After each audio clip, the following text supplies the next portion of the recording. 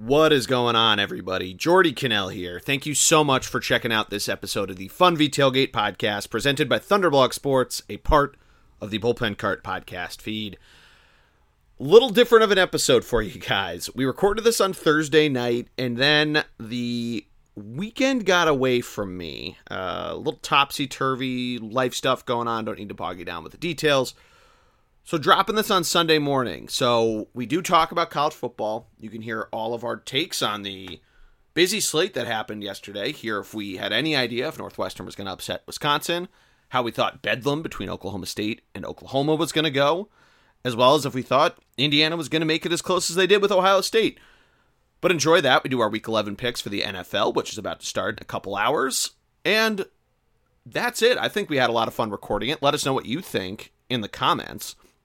As always, though, make sure that you subscribe to the podcast.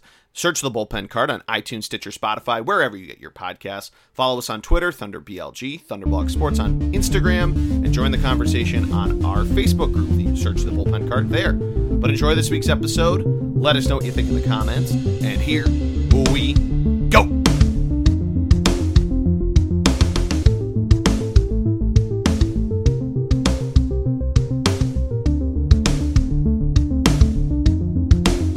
Welcome to this week's episode of the Fun v Tailgate podcast, presented by ThunderblogSports.com, a part of the Bullpen Cart podcast feed. I, of course, am the G-Man, Jordy Cannell. Joining me, as always, is the man, the myth, the legend himself. He's actually getting an intro last week. Mr. Matty D, how are you? I'm great after that introduction. I'm feeling much better now. Look. I'm feeling better. My T-Birds, my fabulous Thunderbirds, that's my go-to fantasy football name across all 4 leagues, I believe, at this point. Trying to keep with the thread. It's an old family tradition name there. So the fabulous Thunderbirds are in most leagues having a great season. There's one there they're not, but we won't talk about it yet. So I'm doing pretty great. And honestly, a great weekend last weekend with the Masters. Got out for some golf myself. And we're getting a little bit of better weather this weekend before I think it takes pretty much a permanent turn for the worse, I had to guess, moving forward. So great last weekend, maybe a nice golf for the season coming up. Yeah, it's a good closing weekend. Sadly, no Lehigh Loff. This is normally our Lehigh Lafayette preview episode with, the FCS for the most part being canceled, aside from our good friend in North Dakota State that Matt broke down. I think there might be one conference that's playing, but yeah, no Patriot League. They might play in the spring, but I don't think that counts for the consecutive games played record that Lehigh and Lafayette had previously held. That'll be broken this Saturday. But that means we get to play golf this weekend. You mentioned it. Great weather. Thanksgiving. It's going to be a little different. All this good stuff. We're going to figure out, just a quick show note, when we do this, maybe try to do it Wednesday night or maybe even Tuesday. Who knows? Matt and I will figure that out, make announcements, all that good stuff. Did forget to do questions again this week. So, Matt, we don't have any fan questions, but that's okay. We do have some football to talk about, because you mentioned it. We did a lot on the Masters. The Masters was awesome. Dustin Johnson, huge win. But we do have some football to talk about. College football last week. An interesting week, Matt. Is that the best way to put it? Not eventful, but interesting nonetheless. Yeah, I mean, pretty non-eventful in the college fair. We had talked about it. They didn't have the same slate due to some of the especially some of the cancellations, right? The SEC. And the SEC, correct. Sorry, got stuck on a word there for no reason. It's an acronym. Yeah, unfortunately, I had some hope that maybe there would be an upset with our Wolverines, but they continue to show that they are just not that good at football this year. So kind of a shame, I know it's supposed to be a rebuilding year, but it looks like they're on the way to costing Harbaugh's job. So, that's my sorrow takeaway. Look, me and the teams that I root for right now in football, we're not having a good go of it. So what do you mean? The Eagles didn't play last week. East. A Pop Warner team made the trip up to MetLife Stadium. The Eagles wanted to stay home because of COVID. I mean, there you go. Another shocker too out of the Big Ten is Penn State haven't won a game yet this year. They lose to Nebraska 30-23. So is Nebraska back? That's what everybody wants to know. They finally won a game. Please. Here's what I will tell you, though. And there's obviously an opportunity that first game of the year, Indiana it was such a close call to say that they won that game, right? But they're up to ninth in the nation. They shut out Michigan State 24-0, and all of a sudden, Indiana is looking strong. I don't know if they're that good, but we'll see. It's impressive to see them all the way up at 9. Got to tell you. Yeah, I mean, Michigan State, aside from when they played Michigan, has looked completely abysmal. So I think, for one, it's a testament to what this team has done and what they've built over the last couple of years, because that was a heavy focus on College game day and really throughout the Saturday slate of Indiana wants to prove that they're here for real. And yeah, I mean, they're still there. They're still number 9. They're still hanging in there with the top 25, and you got to be excited what they're doing. I mean, we got to see some solid action, I'll put it that way, out of the Pac-12. We got USC barely getting by Arizona, similar to a Miami team who barely got by Virginia Tech. In what Vegas ended up being completely right, having Miami as an underdog in that game, because it took them almost the entire game to figure their shit out. But staying on the Pac-12, USC looked okay against Arizona. Oregon is looking more and more solid, beating up on Washington State. I'd like to see how that continues to go. I know there's a lot of undefeated teams ahead of them, especially you mentioned it, Wisconsin, who I think a lot of that is about how poorly prepared Michigan was this year. But we have to give Wisconsin a lot of credit. Graham Mertz looks awesome. We weren't sure what we were going to see after they had a couple weeks off, so you got to give them a ton of credit. And, yeah, I mean, and then there's this roadblock of non-Power 5 teams right in front of Indiana and Wisconsin, and as well as Oregon, that kind of, we have to see what they end up doing. Cincinnati still looks unstoppable. BYU, I mean, they look great, and I think, you have SEC teams and then the 4 best teams in the country, which I feel like is still almost undisputed, but you have these solid teams ahead of them. So I feel like there's no shocker in the rankings. Previously, before the Big Ten started and before the Pac-12 started, you might have some question marks, but I feel like we're starting to get a more fair shake at things, wouldn't you say? Yeah, I do definitely think you're starting to see some good trickle-down effect. Things are starting to kind of come into focus a little bit. I certainly would agree with that there. I would completely agree with that kind of thinking. And, we're going to learn this week. We're going to get some big games, hopefully, if everything holds strong. One in particular about a team that we just spoke about. Definitely an opportunity, I think, as teams start to come in, like you said, come into focus, without a doubt. Yeah, it's definitely going to be a good week, and we've finally got the midweek Maction in there. So we've gotten a ton of great games, a lot of scoring, got great scoring last week. And then this week we got some unreal games. We had Tuesday night action, which has been just incredible. I ended up watching a good amount of the Battle for the Wagon Wheel, which I would have never associated with 2 schools from Akron, Ohio. But Akron at Kent State. And Kent State, Matt, I just got to say, I know we don't talk about the MAC a ton, but this is a team who they inadvertently kicked an onside kick with 2 minutes left, and they were up 1 billion points. And it's just awesome to see. I wish that I'd thought about betting it. It's just a Tuesday night, and I'm not ready to pull the trigger on that sort of stuff. But the one we do want to talk about, and I want to get a little Matty D's prospect corner on here. Buffalo over at Bowling Green, their running back, not their corner, who's also a J.A. Patterson, Jarrett Patterson, brother's name's James, twin brothers, rushed for over 300 yards on Tuesday night. And this guy, you probably saw the highlights because it was all over SportsCenter and all this good stuff, but just looks incredible. He's 5'11", almost looks like a Darren Sproles type. And Matt, do you know a ton about this guy? Do you want to break him down? Am I right in saying Darren Sproles type, or what do you got for me? Well, it's hard to say that anybody would be a Darren Sproles type. It's the first thing I want to say. Okay, because Darren Sproles, he was wow. I mean, I just remember him getting the ball, and every time it was 10 yards, right? Yeah. I think seemingly this by Tuesday. One of the big, yeah. Well, that's right. I know. So one of the things I think is really important when you look at running backs is their ability to create more yards than a play is designed for. Is one of the things I think about. So obviously you have to have great vision. You have to understand where you're supposed to go. But that means sometimes you have to be able to dance. So you got a Derrick Henry who goes through people and pushes the pile. You've got kind of home run hitters. Think of like a Miles Sanders who can take the ball and go 80 yards at any touch. Then there's this idea of being like slippery. And that's where I think Patterson kind of falls into. He's not going to be the fastest, not going to be the most explosive. So he may not show well at a combine, maybe a good 3-cone drill, but he just makes tacklers miss. He makes them fall off of them. He had 1,800 yards last year at Buffalo. Wasn't highly recruited.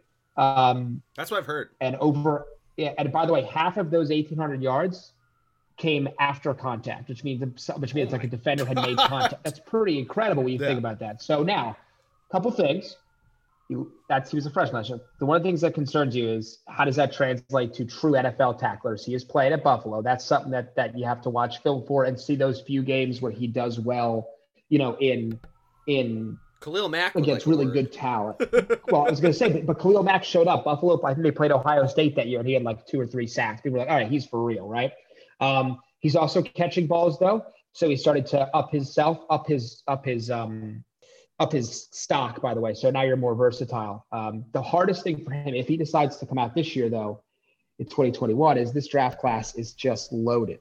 You got Travis Etienne, Chuba Hubbard, Hill, Najee Harris. There's a guy at Memphis, Gainwell, Josh Johnson, Poco Williams. There's a ton of talent at the running back position, which means that he might be pushed down because he's not playing in a big conference. He doesn't have as much press, even though he obviously just had an incredible game.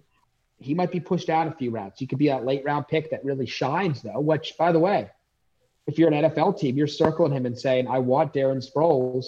Can I get him in the 5th or 6th round? But we'll see what happens as the season moves on. And we'll see how yeah, good. Well, I was going to say there's a number of fantasy darlings who've been 6th, 7th undrafted free agents. So it's definitely somebody keep an eye out on if he declares pro. If you're absolutely a fantasy owner or a football fan, you see him come up there. Somebody like I thought Wendell Smallwood was going to be like that for the Eagles, and he did okay. Right, but think about it. I don't think this guy's exactly the same. It's Boston Scotty, right? Boston Scott's had success in the NFL, and he's got a place. That's I think what's really important, right? So would he fit that kind of a role for an NFL team? That I think to start. Here's the thing. Not a 3-down back, but a kind of backup.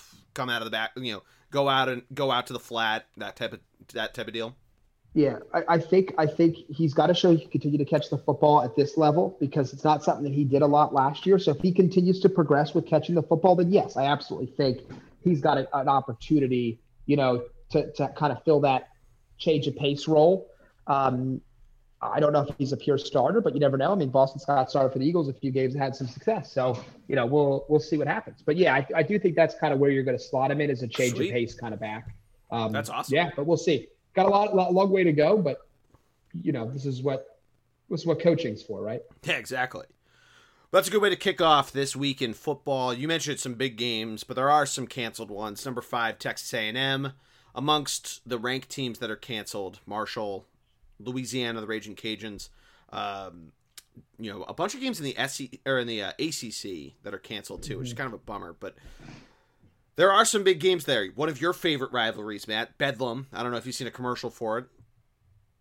I don't know if I've actually seen any of the TV commercials yet for it. Just haven't been watching a ton early this week. I was about to say, if you've been watching like Monday Night Football or anything, it was like every commercial break. It was this commercial with I don't know what song that is. It's that. It's for that game for Indiana, Ohio State, which is on Fox. And for Northwestern Wisconsin. It's Northwestern Wisconsin followed by Bedlam.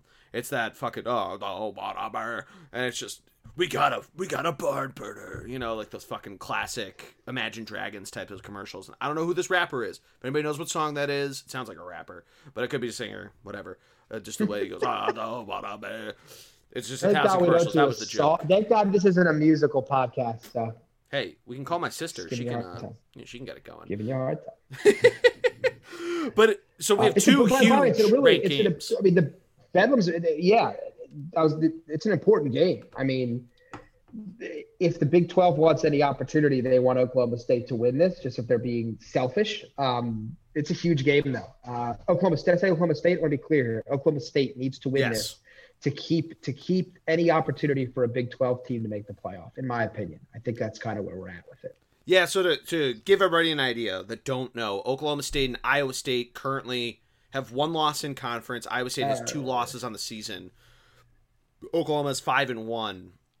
And we've seen a lot that 2-loss teams, the committee doesn't like it. I don't think that's changing this year unless we see Alabama lose a game or Georgia somehow figures their shit out and ends up beating Alabama. Maybe Florida, if Florida loses a game and then wins the SEC championship. I don't know. But yeah, you're right that the Big 12, it already doesn't have the best reputation. And if Oklahoma State were to lose, correct me if I'm wrong, but I think they would lose the tiebreaker with Texas, correct? If assuming Texas would tie, if Texas and them are tied at the end of the season, because they lost to Texas. Yeah, I think so. Yeah. So, yep. Iowa State is in the driver's seat for the conference title, which good for them. Good for them and having a good year. But Oklahoma State is their last hope, which I feel like is already pretty slim, given that I think a lot of people, if it was the AP or the BCS or whatever determines it, I feel like they're already a one-loss team sitting at 14th, which means that they're starting to get an idea of what they want. And I think the first college poll comes out this upcoming week. Also, correct me if I'm wrong there. But Indiana undefeated at number 9, Wisconsin undefeated at number 10. All of those non-Power 5 teams that I mentioned, Oregon's up there. So there's a lot of premium built into being an undefeated team, and a lot lost with a loss. So I don't know. I think you're absolutely nail on the head there. But at the same time, Oklahoma, being 18th at 4-2, that moves them to 4-3. If they lose to Oklahoma State, moves them to 5-3 overall. It's just it's a weird loss, and it knocks down this blue chip team that normally carries the Big 12. So I feel like either way, this is kind of a lose-lose scenario for the Big 12. I hate to say it. It is. I mean, the lose-lose scenario was, Oklahoma State come up so short against Texas, but they're already kind of stuck in it anyway. Because when you look at the top, I mean, where's Oklahoma State going to get in? Exactly. There's just so many teams that aren't going to lose, and you look around and you're like, wow, there's really not a lot of movement for them to go. I mean, a top 10 finish maybe, but you could theoretically have Alabama, Ohio State, Clemson, one of those big SEC schools can stay. Cincinnati, BYU, Oregon, Miami. They might not lose again. So there's just no avenue up for them, especially without a win here. So let's just throw the tinfoil hats on for a minute. You know how I love to do that. Mm-hmm. Notre Dame, Clemson may or may not face each other again in the ACC championship game. We'd assume they do. Clemson beats Notre Dame. Classic. You beat every team on your schedule. You beat them the second time. You overcame a loss. Say Cincy goes undefeated, BYU goes undefeated, because presumably A&M, Florida, they're not going to win the SEC if Alabama wins, because one team can only win. Who ends up getting that 4th spot? This would be a fun debate because we don't get a lot of that non-conference play that we always think is never really that important. Or last year it ended up being Texas Tech, it was Texas A&M, that ended up being the weird connection between Clemson, Georgia, and a bunch of different teams. Like, we don't get that this year because we didn't really get a lot of non-conference play. What do you think happens in that kind of a scenario? Because on paper we think Clemson's the better team, and they just went to Notre Dame and lost. So what do you think happens? I mean, well, I think if I'm putting the tinfoil hat on, first of all, I think Clemson beats Notre Dame. I think it knocks Notre Dame out of the playoff. That's what I think. Yes. And I think it's Alabama, Clemson, and Ohio State is your top 3. Mm-hmm. And then to me, here's what I struggle with. Cincinnati is play. To me, Cincinnati should be, if they go undefeated, they should be the 4th team in. I love that. They've played a good schedule. They're a good team. They've earned this opportunity. It's also the perfect year if quietly, like kind of backdoorish, right? It's better if you're the committee to choose somebody like Cincinnati this year in a weird year, and then you can say forever, oh, we do like the mid-majors. So I love it. Oh man. So we talked about these 2 big games. We obviously have a ton else, a much more packed schedule. Inadvertently last week, I feel like that was the week to have all the games canceled because of the Masters. Obviously, game day ended up being there. I don't know how much of it you ended up watching, but I watched most of it, and I thought it was pretty awesome. I did flip back over to CBS once that coverage came on, but I thought the College Game Day at the Masters was a rousing success. Oh, it was amazing. It was really cool to watch. Yeah. Yeah. And Jack doing the picks was awesome. Oh, yeah. By the way, I want to be clear on something here. I do think Cincinnati should get in over BYU if they both go undefeated. Do you want to expand on that? Yeah, I think it's more depth of schedule for me. And just kind of the way that I've looked at it. If that makes sense, I think it makes sense. Yeah, it makes sense. It's also this is the worst year. You mentioned being a weird year of saying they're in a conference, they get one extra attempt to impress the committee, but they do. They get a championship. Right. Well, here's the problem, right? So BYU, they sadly lose their game against Utah, which would have been an important win for them. Navy and Army got canceled. Navy is good, but Troy, Louisiana Tech, UTSA, Texas State, Western Kentucky, Northern Alabama, San Diego State. So they got a great win against Boise State. I'll give them that. And they have a win against Houston. The two remaining games are North Alabama and San Diego State. So where are they going to make an impression on the committee there? Like, they're just not going to be able to with that kind of a schedule. Yeah, exactly. There's no, and in the meantime, you've got Cincinnati playing all types of really, like good teams and some great teams that they've been able to play too. So, you think about SMU, who's been ranked throughout the year, Memphis, who's consistently ranked, Houston. They get a shot at UCF, and they've got a number 25 Tulsa, as well as Temple on the schedule left. So they have a great schedule. In terms of who they've played. Again, I understand they're not playing the super big dogs. Yep. But they're beating a lot of teams that were ranked. So it's cool too, at least on Yahoo, and I feel like the AP poll actually does this anyway, of when it releases the other teams getting votes, that if you look, like if you go on Yahoo's college football rankings, it shows Cincinnati's playing UCF this weekend, right? And it shows UCF as number 36 because that's how they ranked in the points in terms of all the different votes. So you actually kind of get to see that if you're following it granularly week by week. And it's kind of cool. Like Coastal Carolina inadvertently gets one this week playing Appalachian State. And I'm not saying Coastal Carolina is going to jump skip over Marshall and BYU and all this different stuff, but it is cool to see seeing these different records and as we're trying to figure out the shake of it all of what ends up happening. Yeah. And that's why we're still in that fun zone, right? But I guess the other hard part would be is, I say all this, and what if Oregon is undefeated? Yeah, that's just a tough one because, I don't know. Last week, that's a really good question, though, because, the way that COVID's struck this season, the Big Ten has just canceled games. Other conferences, including last week, have just postponed games. The Pac-12 teams have figured out ways to go play other games. Like Cal and UCLA played on Sunday. And maybe they have to figure something like that out of almost manufacturing extra games and extra opportunities to impress the committee. I don't know.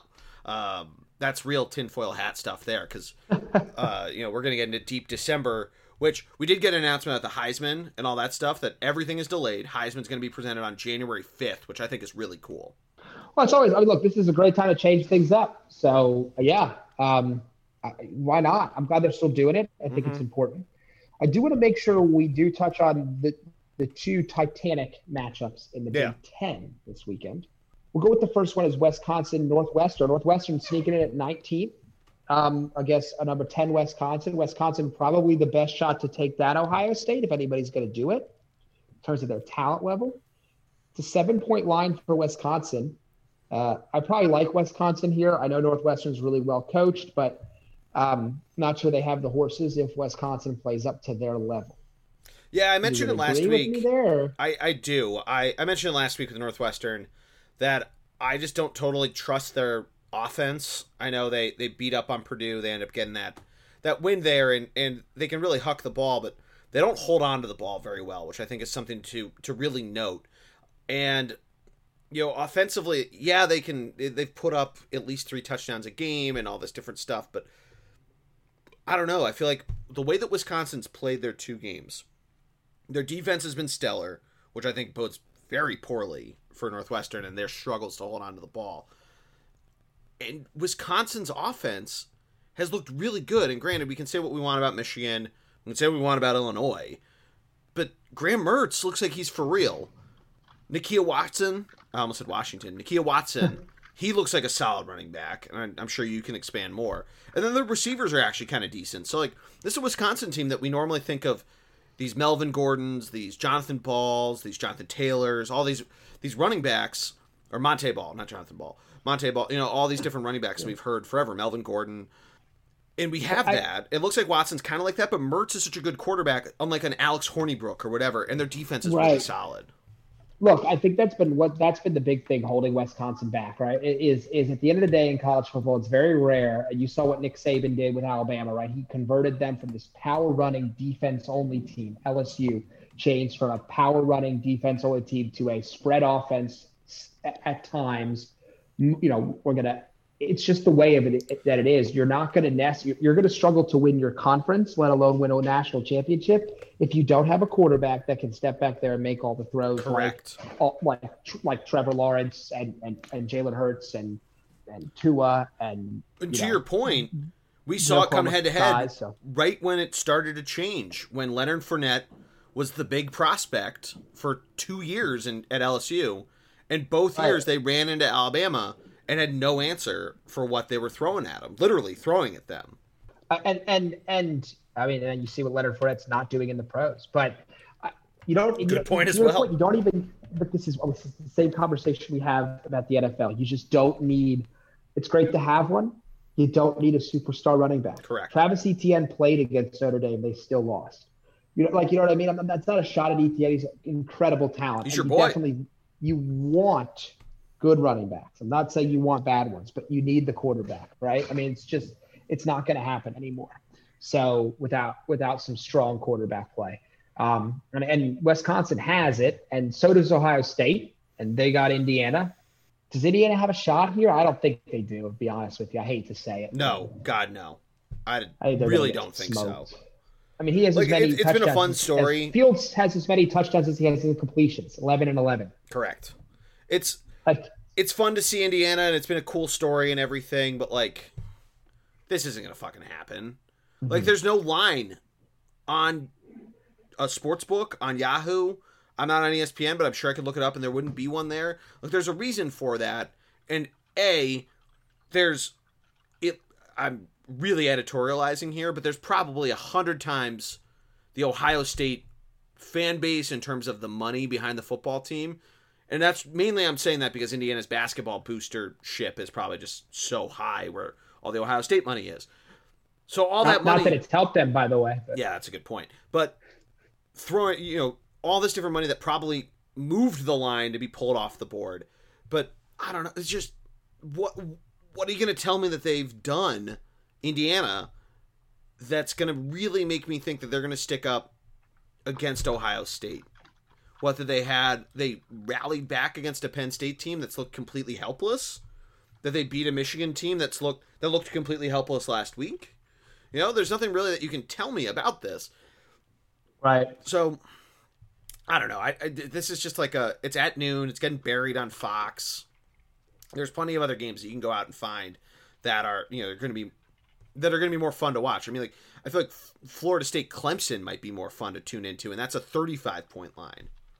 Yeah, this is what's such a shame, and this kind of happens. I mean, maybe it happens a little bit less in the SEC, but I got to tell you, I mean, if you think about like the powerhouses of the Big Ten and Ohio State, you think of Oklahoma, you think of it's kind of moved around a little bit in the Pac-12, so I won't go there, but like in the ACC, right? Clemson, Ohio State, and Oklahoma. Oklahoma not so much this year, but normally those three teams blow out all the ranked opponents that they play in their conference.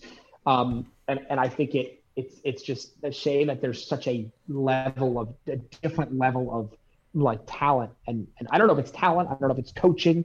Honestly, the last time like Ohio State they tend to lose to a crappy team that you don't expect, like an Indiana or an Iowa. Now, I guess we have seen them. Penn State's put up a fight recently. But honestly, it's been very one-sided in all those conferences.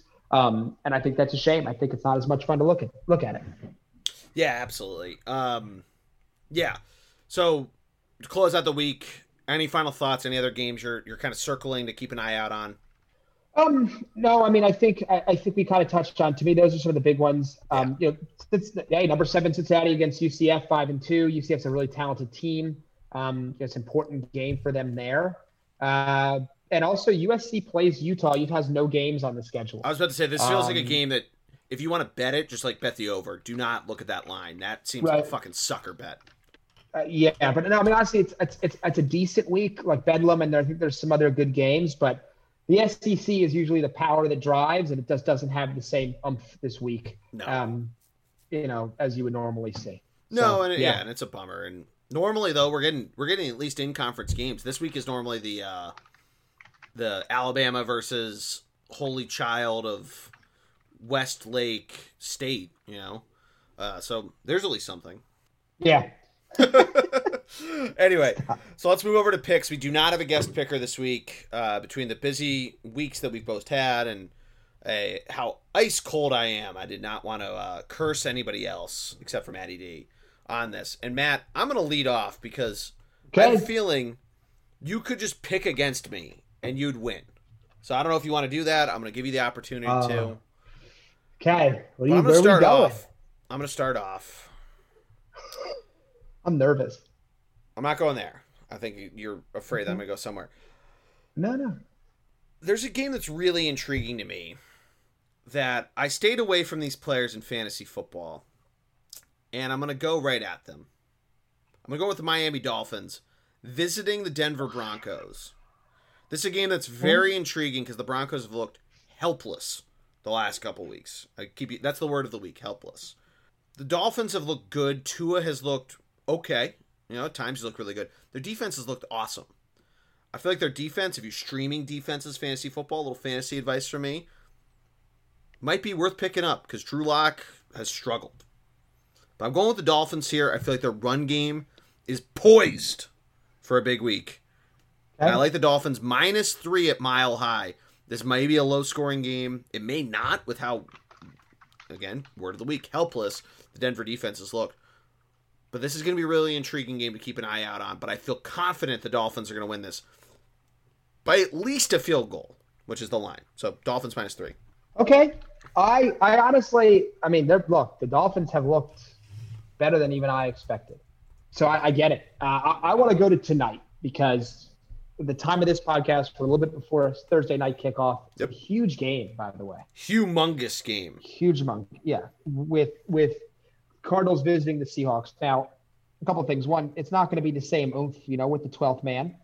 But the Seahawks are a 2.5-point favorite, which pretty much to me speaks kind of a pick 'em to me. 2.5 means it's a field goal. I know there are games that end with 1-point victories, but I'm going to tell you, I'm a huge fan of the Cardinals, fantasy football wise. They're incredible. Kyler Murray has been a rock star for me. And Seattle stinks on defense. Seattle doesn't do anything well other than they have Russell Wilson, right? Chris Carson's out. They don't have a particularly great defense in any facet of the game. Jamal Adams and Bobby Wagner cannot cover for the lack of a pass rush and some underachieving and just less talented players on that field. Their offensive line isn't amazing, better than it's been. They don't really have a running game even with Chris Carson. And I will give it to Metcalf and Lockett. They are very good wide receivers. All that being said, I actually like Seattle. I think you've disrespected Russell Wilson enough. He has been the best. He's been an MVP candidate, although he's kind of falling off the wagon. I think Arizona's really high after this victory. I think it's super high scoring, but I do think Seattle takes this game at home, even without the 12th man in full force, but I do think they take this game. Yeah, I like that pick a lot, and I love the call of it being a high-scoring game. That reminds me that I need to get a bet in for the over. If this is a low-scoring game, we're going to look like complete idiots, or at least I am. But, yeah, I like that pick a lot. Now, we're going to go back to the alternating picks, correct? That's what we did 2 weeks ago? Yeah, we'll go back and forth. I think that's probably the best here. All right, so by the way, love this game tonight for fantasy reasons as we're talking about. Huge fantasy implications. Tyler Lockett playing? Do we 57 know at this point? Yes, he is in. He's Fuck in. yeah. Carson out, he's in. All right. So back to me. I'm gonna stay away from the Washington football team because they've let me down the last couple weeks. New Orleans, Atlanta seems like a sucker line, so let's save that for later on. Oh boy. All right. Chargers versus the New York Jets. We're gonna go to this game. Okay. Call me crazy. This may not be the game they win, but the Chargers, we talked about it, love being in one-score games. The Jets stink, but there's a lot of question marks around the Chargers and what's going on with them. I know they have some solid running backs. Justin Herbert's looked really good. But call me crazy, but I think this is going to be a close game. I think that the line for the over-under being 46.5 sounds right. I think this is going to be a low-scoring game. And unless the Jets get shut out, which they have gotten shut out before, this is going to be a very close game. So I'm going to take the Jets plus 8.5 against a Chargers team that, we keep thinking they're going to have a blowout. And knowing me, that's what's going to happen. But something's sticking out that it's, whether it's a big running back renaissance, it's not going to be from the quarterback, I'll tell you that, or some sort of a defensive front. I mean, the Chargers defense is the play in fantasy football or streaming on a daily fantasy site. But I don't know. I feel like this is going to be a really low-scoring game, and that bodes well for a more than a touchdown line. So Jets plus 8.5. Yeah. Can you imagine a 2-7 team being this favored? Like, isn't that wild to you? Exactly. 8.5 points in their 2-7 team. Yeah. All right. Hey, it's a challenging pick to your point. I mean, the Chargers, to me, they seem so talented, but it just seems like it's begging for you to take the Chargers because the Jets are so bad. So I'm going to go the opposite of that. Okay. All right. Yeah. To your point, some of the teams that we've already talked about, you're like, whoa, really? Really? Yeah. I think one of the weirdest lines that I've seen this week is the 6-point favorite Ravens over the Titans. This is what I was looking at. What do you think? I'm not there. I'm a little concerned. I'm taking the Titans to at least cover. I'm not going to take all out straight up pick them, but I've not been impressed with Baltimore. They seem to have some issues. They're just a little bit of a lull. These are 2 6-3 teams. I want to be clear here. And I think that the Titans have enough defensive prowess. I've seen some really good play. Jeffrey Simmons, their young defensive lineman, second year in the league, looks awesome. If they can get anything out of Jadeveon Clowney, who you don't even know who that is anymore, right? you don't even know he plays Titans. This would be such a good defense. I think they do a good job here. I like them. I think they cover at least. I think that Lamar Jackson still has some things he's got to work out. They have not been particularly good with Mark Ingram or J.K. Dobbins or Gus Edwards carrying the ball, and he hasn't been able to figure out how to use all of his weapons that they've seemingly surrounded him with. By the way, I don't want to just blame him there. I think Hollywood Brown has not stepped up to the plate. I was about to say he's been a big letdown this year. Yeah, Mark Andrews too. I just think that there's some issues offensively. I think this is potentially a low-scoring struggle, and Derrick Henry is going to help keep this close. Look, this is a revenge game for the Ravens, but I'm not sure they're in the position to get that revenge. And I think Derrick Henry. I think Tannehill's in for a game where he throws it a little bit to A.J. Brown. So I'm taking them to be this much closer than 6. This is a field goal game or less for me. I don't hate the pick, but I may also return to pick against you later. Mm-hmm. One that's sticking out to me, though, that I need to grab before you do is the Packers and the Colts, 2 of your favorites, Matt. So I don't know where you would end up picking this, but I feel like I know. The Packers are somehow the dog here. I think it's because they're going on the road. I know they didn't blow out the Jaguars, and their defense showed some signs of weakness. Colts, really solid win last week on Thursday Night Football, so you got to give them a lot of props there. But I still like this Packers team a lot. I think they're trying to figure out what's going on with their running game despite injuries, despite inconsistencies. And, Aaron Rodgers always figures out how to get it done. I think they win this outright, so I'm going Green Bay +2. Okay. I think it's one of the hardest games to call, by the way. It might be to me. I think it's up there for game of the week. Tonight's a pretty good one. Another game on the slate that I'll get to maybe at some point, but I think this is a really interesting game. Yeah, this is deserving of the Joe Buck game. Yeah, the Cowboys also play at 425, so maybe not. Oh, jeez, here we go. Both these teams have been really good. Aaron Rodgers, to me, has to be considered at the top of the MVP list. He's up there at the top. because he's doing it with less. And they're just playing really strong football. Devontae Adams is staking his claim as the best receiver in football with his numbers and what he's been able to do. You know who I think the biggest X factor in this is, though? I think it's Jonathan Taylor, because the Green Bay defense cannot stop a cold. But I got to tell you something, man. He hasn't been that good. That's why I think he's the X factor.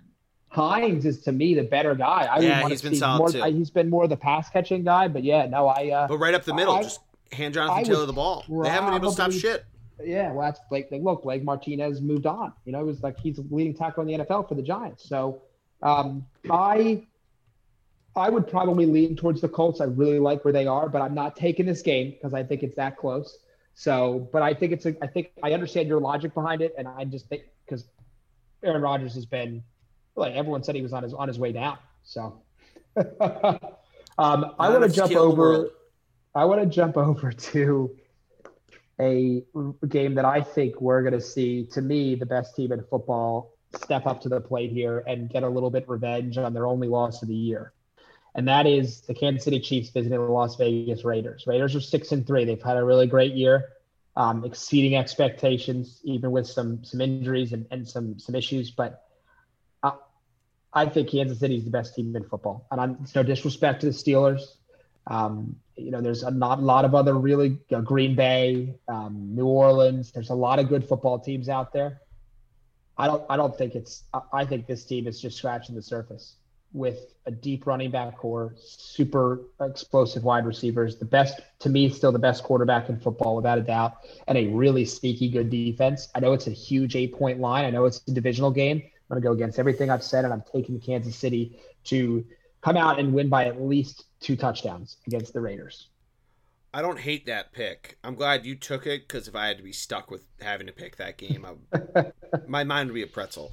Although I had picked the Jets earlier, so it already is. Moving over to some interesting games out here.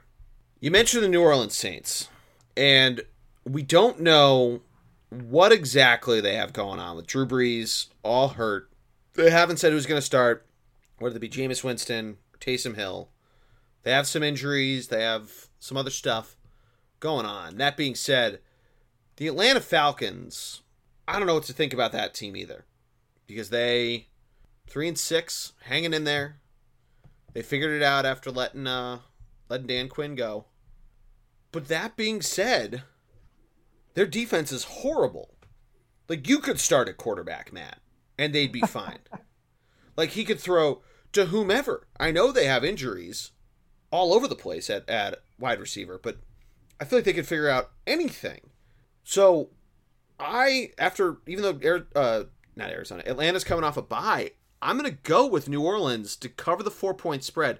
This is I probably should have saved this for later pick, but I don't know. They figured it out, and their defense has had some questions around it. They've been in low-scoring games. That's why this is a 4-point spread. They've won each of their last 3 games by 3 points exactly. So this is like begging for you to take it. Okay. But Atlanta, I don't know, man. The only good game they had was against the Minnesota Vikings, who are absolute trash. They're so bad, even though they're playing the Dallas Cowboys this week, so go Vikings. But they're so bad. They're so fucking bad, the Falcons. Yeah, I'm taking the Saints. Look, I get it. I mean, everyone's like, well, Drew Brees is injured. Jameis Winston, and Kamara. He looked good last week. He's not a bad. He has ability. So the question is, with Sean Payton, with a better, and with knowing that he's not the starter, this is an opportunity for him. So as long as he doesn't turn the ball over, he's a great backup quarterback. So I'm with you there. Who's taking the ball away? That's my question. Right. They're just, to your point, they're just horrible. Like the Jameis Winston turnover call, or if you really want to give the keys to the Ferrari, Ferrari, to Taysom Hill. Well, Michael Thomas is still hurt, so we don't know what the fuck's going on with them. Emmanuel Sanders is still out, right? Yeah, there's a lot of question marks. But they've been winning without him. They've been winning without him. Yeah. You're right. I mean, but there's still a lot of question marks. Jared Cook, is he going to be the difference maker? Hang on. Also, a pretty good defense. Yes, that's probably the biggest point. I know, like, they let up 23 points to the Bears, whose offense is god awful, but still, I think this is they're begging you to think like, oh, New Orleans, they've only won close games, but it's Atlanta. Atlanta's defense isn't stopping shit. Go New Orleans. Yeah. So, yeah, I think for my next one here, I'm gonna go right to him. I'm gonna go Minnesota taking Dallas out. Dallas has got nothing. They've got no quarterback. Minnesota is playing such good football right now. You gotta love Dalvin Cook. So I'm all in on Minnesota. And it's only 7-point spread. Yeah. This is like okay, Texas, like, come bet on your team. It's not that much. I mean, I feel like if it was 8, like, it'd be unfair for it to be 8 points because so much money would fall in. But this is like, this should be a Jets Chargers type of line. Frankly, actually, I'm surprised that not enough New Yorkers are betting on the Jets to lower their line, but maybe that means it should have been a lot higher. But yeah, I agree with you. Dalvin Cook, single-handedly, he could have a robot hand him the ball, despite Kirk Cousins and his nonsense that's going on. And they'd still win by a mile. So I like that pick a lot, even though I hate the Vikings, but they're playing the Cowboys, so go Vikings. Anyway, I was about to make a comment on my fantasy team, but we don't need to because my fantasy team is imploding. But anyway, I'm going to go to Monday Night Football. The Rams versus the Bucks. Bucks are 4-point favorites. The Rams, a very solid win last week. The Bucks, a very good win last week. It seems like Tom Brady's figuring it out. Now having Antonio Brown mixed into his offense, I think that he's spreading it out very well. Gronk seems to be refining his form. I know we've been very high on the Rams and their defense. I have some questions about their offense that make me wonder what's going to happen. So I am going to take the Bucks here. The running game with LA is what's really making me question this with how good Tampa Bay's defense has played. They've held some solid running backs. And I know Mike Davis is not Christian McCaffrey, and we can say a lot of different things about that game last week. But I think they showed a lot because Mike Davis had his moments, and other running backs have tried to have their moments against the Buccaneers. And I feel like now we're seeing, really, unless they're playing New Orleans, Tampa Bay come into their stride. So I'm going to go with the Bucks here, -4. I don't know. There's something, too, about the Monday Night Football lights of Goff versus Brady. Something sticks out there. We're going to hear a lot about the Super Bowl, and I don't know. I don't know if Jared Goff can get past that mentally. I know that's a dumb take. Yeah. Well, look, I mean, I would actually like the Rams more, but Andrew Whitworth, their veteran tackle, is out right now. I think it's a big blow for them. Yeah, there's a lot of question marks. Yeah, so they're a very good team, but I do think Tampa Bay, as they continue to integrate Antonio Brown, this is a very good team, and still probably a top 2 or 3 team in the NFC. But that was like all the questions going into that New Orleans game a couple weeks ago. Was like, how was he going to go in there? And everybody looked horrible. And then Mike Evans has a pretty good game. He only had 60 yards, but he had a touchdown. Antonio Brown had 70 yards. Chris Godwin had 80 or 90 yards. So they're starting to figure it out, and I feel like they're taking that step. Now, if they look bad again and LA's defense really does hold them up, then I have some serious question marks around them, as they and Green Bay would basically flip spots. I know Green Bay's ahead. Actually, they wouldn't. Green Bay's ahead of them. But I would have a lot of serious question marks about where they are in terms of the NFC South, in terms of trying to compete with New Orleans and really trying to make up some serious ground. And where they might be as the potential 5 seed and all that sort of stuff. Yeah.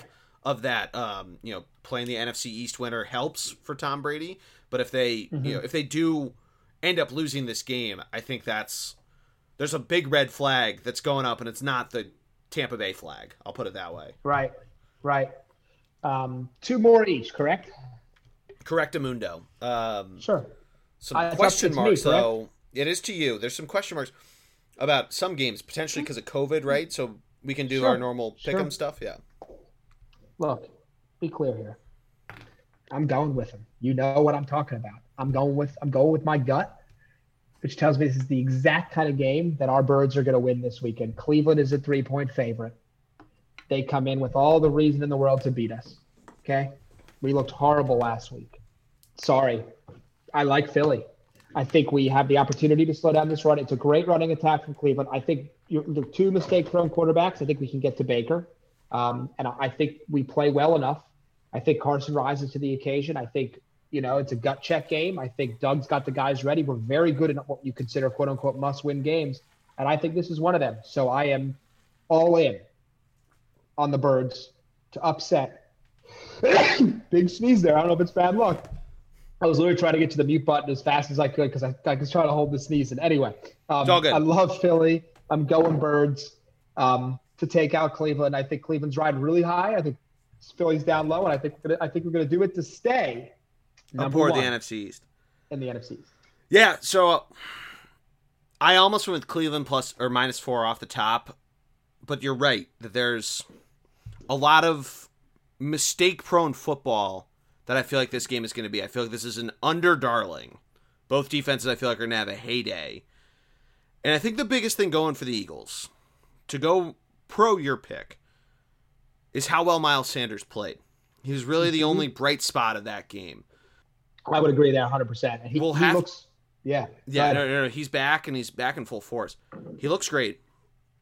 Now, we need to see a lot from Carson. He didn't make any turnovers last week, so we need to see that streak continue. Here's a question for you, by the way, because I know we're not going to have a lot of time to talk like we usually do a little wrap-up, but sometimes you have to let a guy play his game, and sometimes a conservative Carson is what you got last week. He needs to win us some games. Like, part of me says, you know what, I can manage a pick or a fumble, not more than one, but like he's got to be willing to take chances. That's what makes him so good. Is sometimes you got to be willing to do something. I don't know. Does that make sense what I'm saying there? Or? So I was going to ask you this about Josh Allen, because he did a lot of that last week, and he ended up leading the Bills back. I know they end up losing that game, but he ends up leading them back towards the end of that game. So it certainly is something to give Carson Wentz a lot of credit for. Obviously, the first game against the Giants ended up being that Carson Wentz played great down the stretch. So your question makes a ton of sense.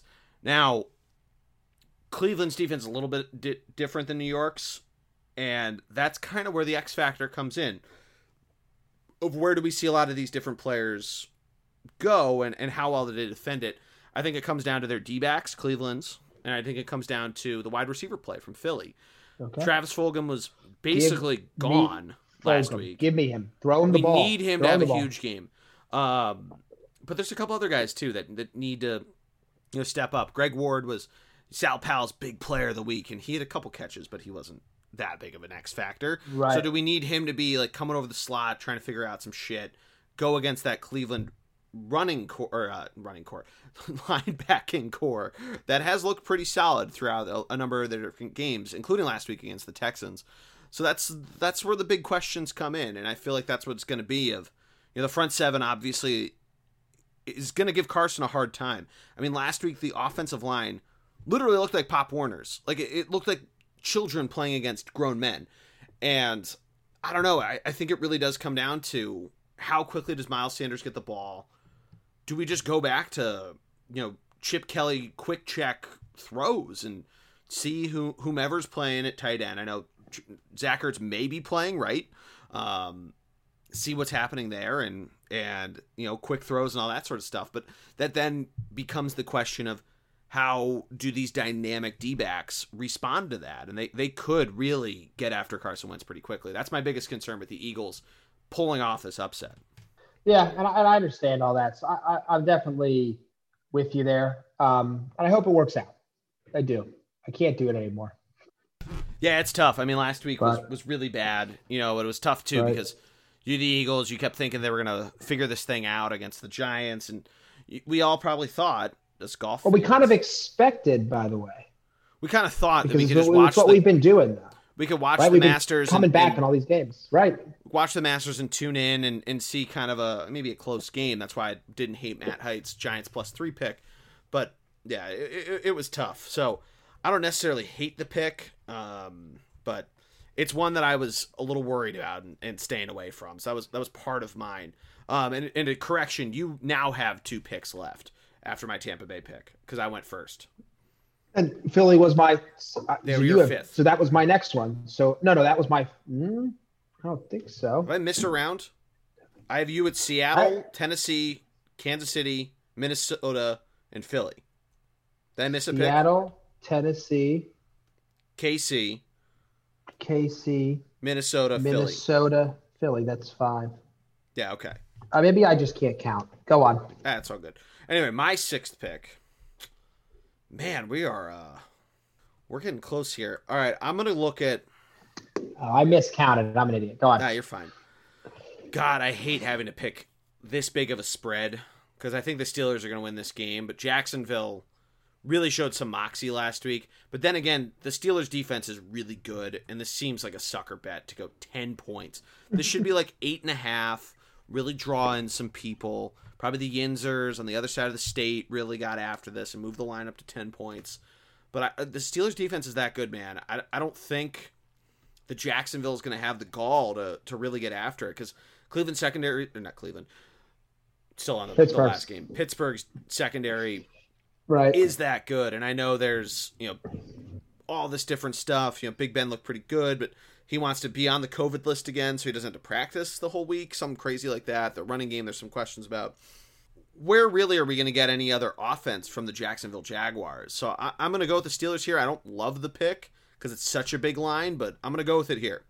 I would agree. I just think Jacksonville, geez, they just don't have anything going on there. Yeah. All right. I'll jump to my next one here. I'm going to take Cincinnati to take out Washington. I know that Joe Mixon is out, but honestly, this is all about Joe Burrow, and he's better than anything Washington's putting under center. They've got enough weapons to overcome a pretty good Washington defensive line. It's 2 pretty bad teams, but one team going in the right direction with a young quarterback full of moxie and Burrow. I love it. I love Cincinnati in this game. It's a 1.5 point line. It's basically a sucker. It's basically a pick 'em line. So I'm taking Cincinnati all the way to the farm. Yeah, I don't hate that pick at all. The one thing that would concern me if you are a Bengals fan is their offensive line. You mentioned no Joe Mixon, but they have some weapons behind Burrow to get after it. But yeah, that defense for the football team really can't do anything. I keep thinking they're going to be good, and maybe it's just the Giants are better than we think they are. I don't know, but they keep seeming like they're going to get something done. But yeah, I mean, we saw a lot out of Cincinnati last week against the Steelers, right? We saw T. Higgins have a great week. We saw Burrow have a solid week enough. He's getting hit all over the place, but I don't know. That's a really good pick. I like that a lot. That was one I was thinking about maybe going for with my last one, but I like it. I like it a lot. But my last pick, keep forgetting we're not doing a snake. We got what did we miss? We missed Detroit, Carolina, which isn't on the line right now. Is that because does somebody have COVID? Stafford. Stafford's still there, and Teddy is hurt. Oh yeah, that's probably a big part of it. And then New England, Houston, which ends up becoming kind of an interesting one. New England after the big game, but some injuries to be had there. That being said, I still like the Patriots here. I know they're going to Houston, but Houston has a lot of injuries on defense, and I don't know necessarily where to think about in terms of their, what they're going to do. They're missing a lot of linebackers, and that makes me think the running backs of the Patriots, which has been the shining spot of their offense. Damian Harris, man. Wow, yeah. He looks good. It makes me think they're going to have a huge day. So I'm going to go with the Patriots -1 here. Kind of a weird line. There's definitely something Vegas knows that we don't, but going Patriots. Okay.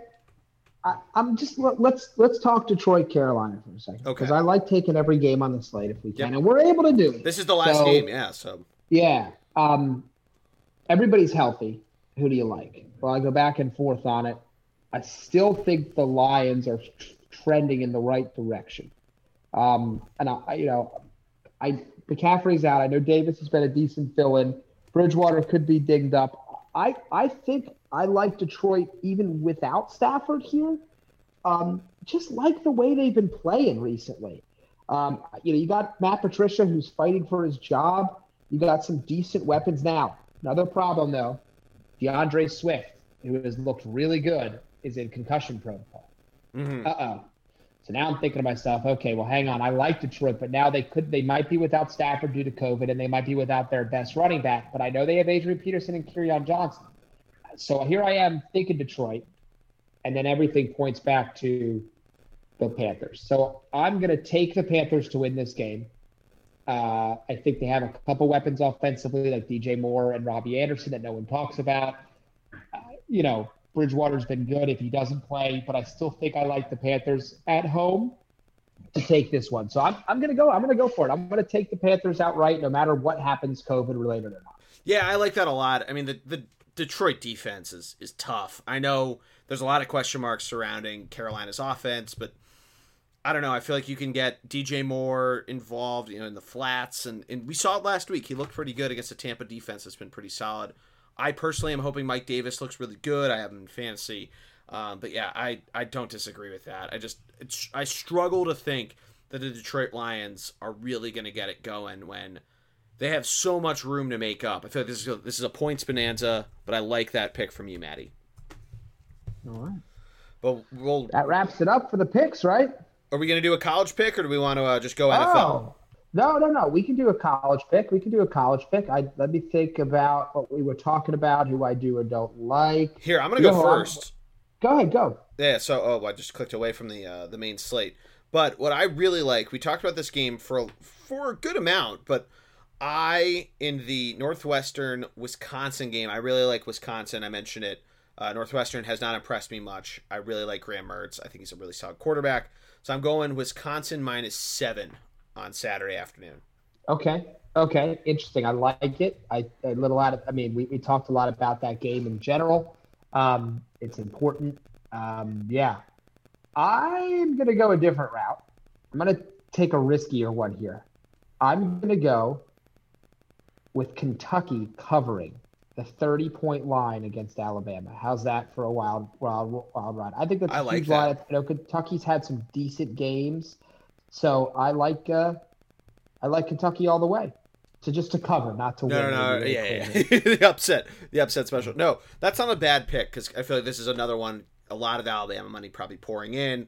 Kentucky has, they've been decently solid. They've obviously lost different players to graduation in the NFL and so on and so forth, but their defense is still pretty solid. So I think that's something where we're probably holding our breath towards the end of that for you, Maddie, but it's probably a pretty solid pick.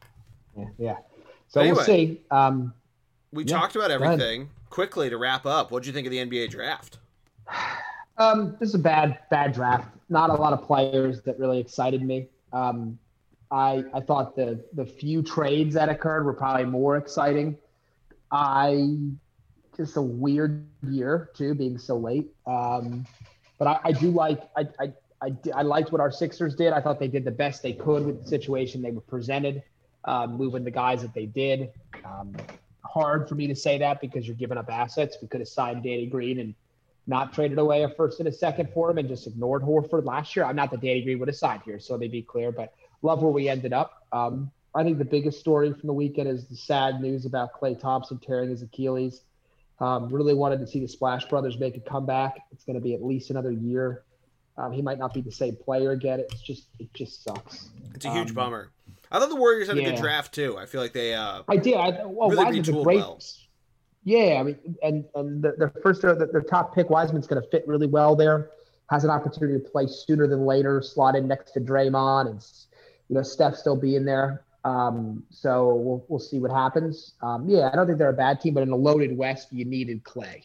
Yeah. So I just think it's a bummer for them. Yeah. Yeah, absolutely. But Matt, that's going to do it. I appreciate you getting some time and doing this because I needed to have some therapy after that Eagles game. That's what we're here for, right? Yeah. I love it. So hopefully you all enjoyed it. Make sure you subscribe to the podcast. Search the Bullpen Cart on iTunes, Stitcher, Spotify, all that good stuff. Follow us on Twitter, Instagram. You know the handles, ThunderBLG, Thunderblog Sports. But for my man, Matty D, everybody have a great weekend. Enjoy the good weather if you're in the Northeast before it really gets cold. And fly, Eagles, fly. Let's hope for a W.